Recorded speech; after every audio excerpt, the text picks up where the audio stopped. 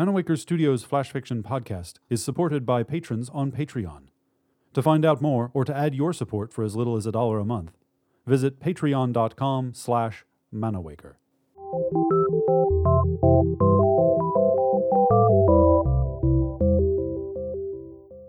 Welcome to Manawaker Studios Flash Fiction podcast. I'm C.B. Droege. This week, Dangerous Skies by Gustavo Bondoni. Two black eyes, dots of India ink set in a furry elongated head, looked through the night vision scope. Their quarry was much too canny to fly high enough to appear on radar, but had gotten complacent. The new year had come and gone, and glutted with the profit from the holiday season, and confident that no one would be looking out for him for the better part of a year, the fat man had thrown caution to the winds. Furry ears could pick up the sound of tack jingling even at this distance, but it was of no consequence. The target, illuminated as it was by a red light at the front of the convoy, would be visible even to a casual observer. The gigantic furry paws sweating at the computerized targeting system, like the eyes, did not belong to a casual observer. Fueled by fury and the deep knowledge that an overweight, ostentatious atrocity with the bad taste to hitch a team of flying reindeer to a sleigh surely deserved what was coming to him, the eyes watched. Calculations were made in the computerized targeting system. A firing solution was reached. And yet, the paws hesitated, perhaps savoring the victory. Or perhaps they simply paused to recall past injustices, the overshadowing of the true Christian holiday by a date which owed more to pagan ritual than anything that occurred in Jerusalem.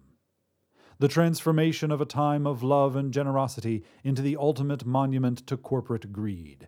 And most shudder-worthy of all, the fat men bundled in red and white coats, who spread false cheer to children who simply didn't know any better in every shopping mall in the Western world. The rabbit wanted to blame Dickens and his stupid ghosts for the whole fiasco, but he knew it was useless. It was a debate that had been raging since the Middle Ages, with factions pushing for the holiness of one date over the next, with no clear winner ever declared until a century before. Then those silly ghosts had come along, as well as an advertising campaign for a popular drink, and the century had gone to the fat man by a landslide. But that was all about to change.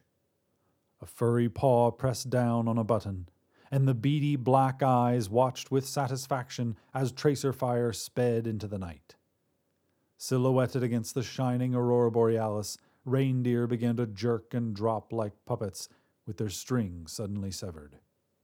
A paw pumped the air in exultation as the red-nosed leader became Swiss cheese venison. The sleigh itself disintegrated soon after. There, it was done, the now-grown bunny thought to himself.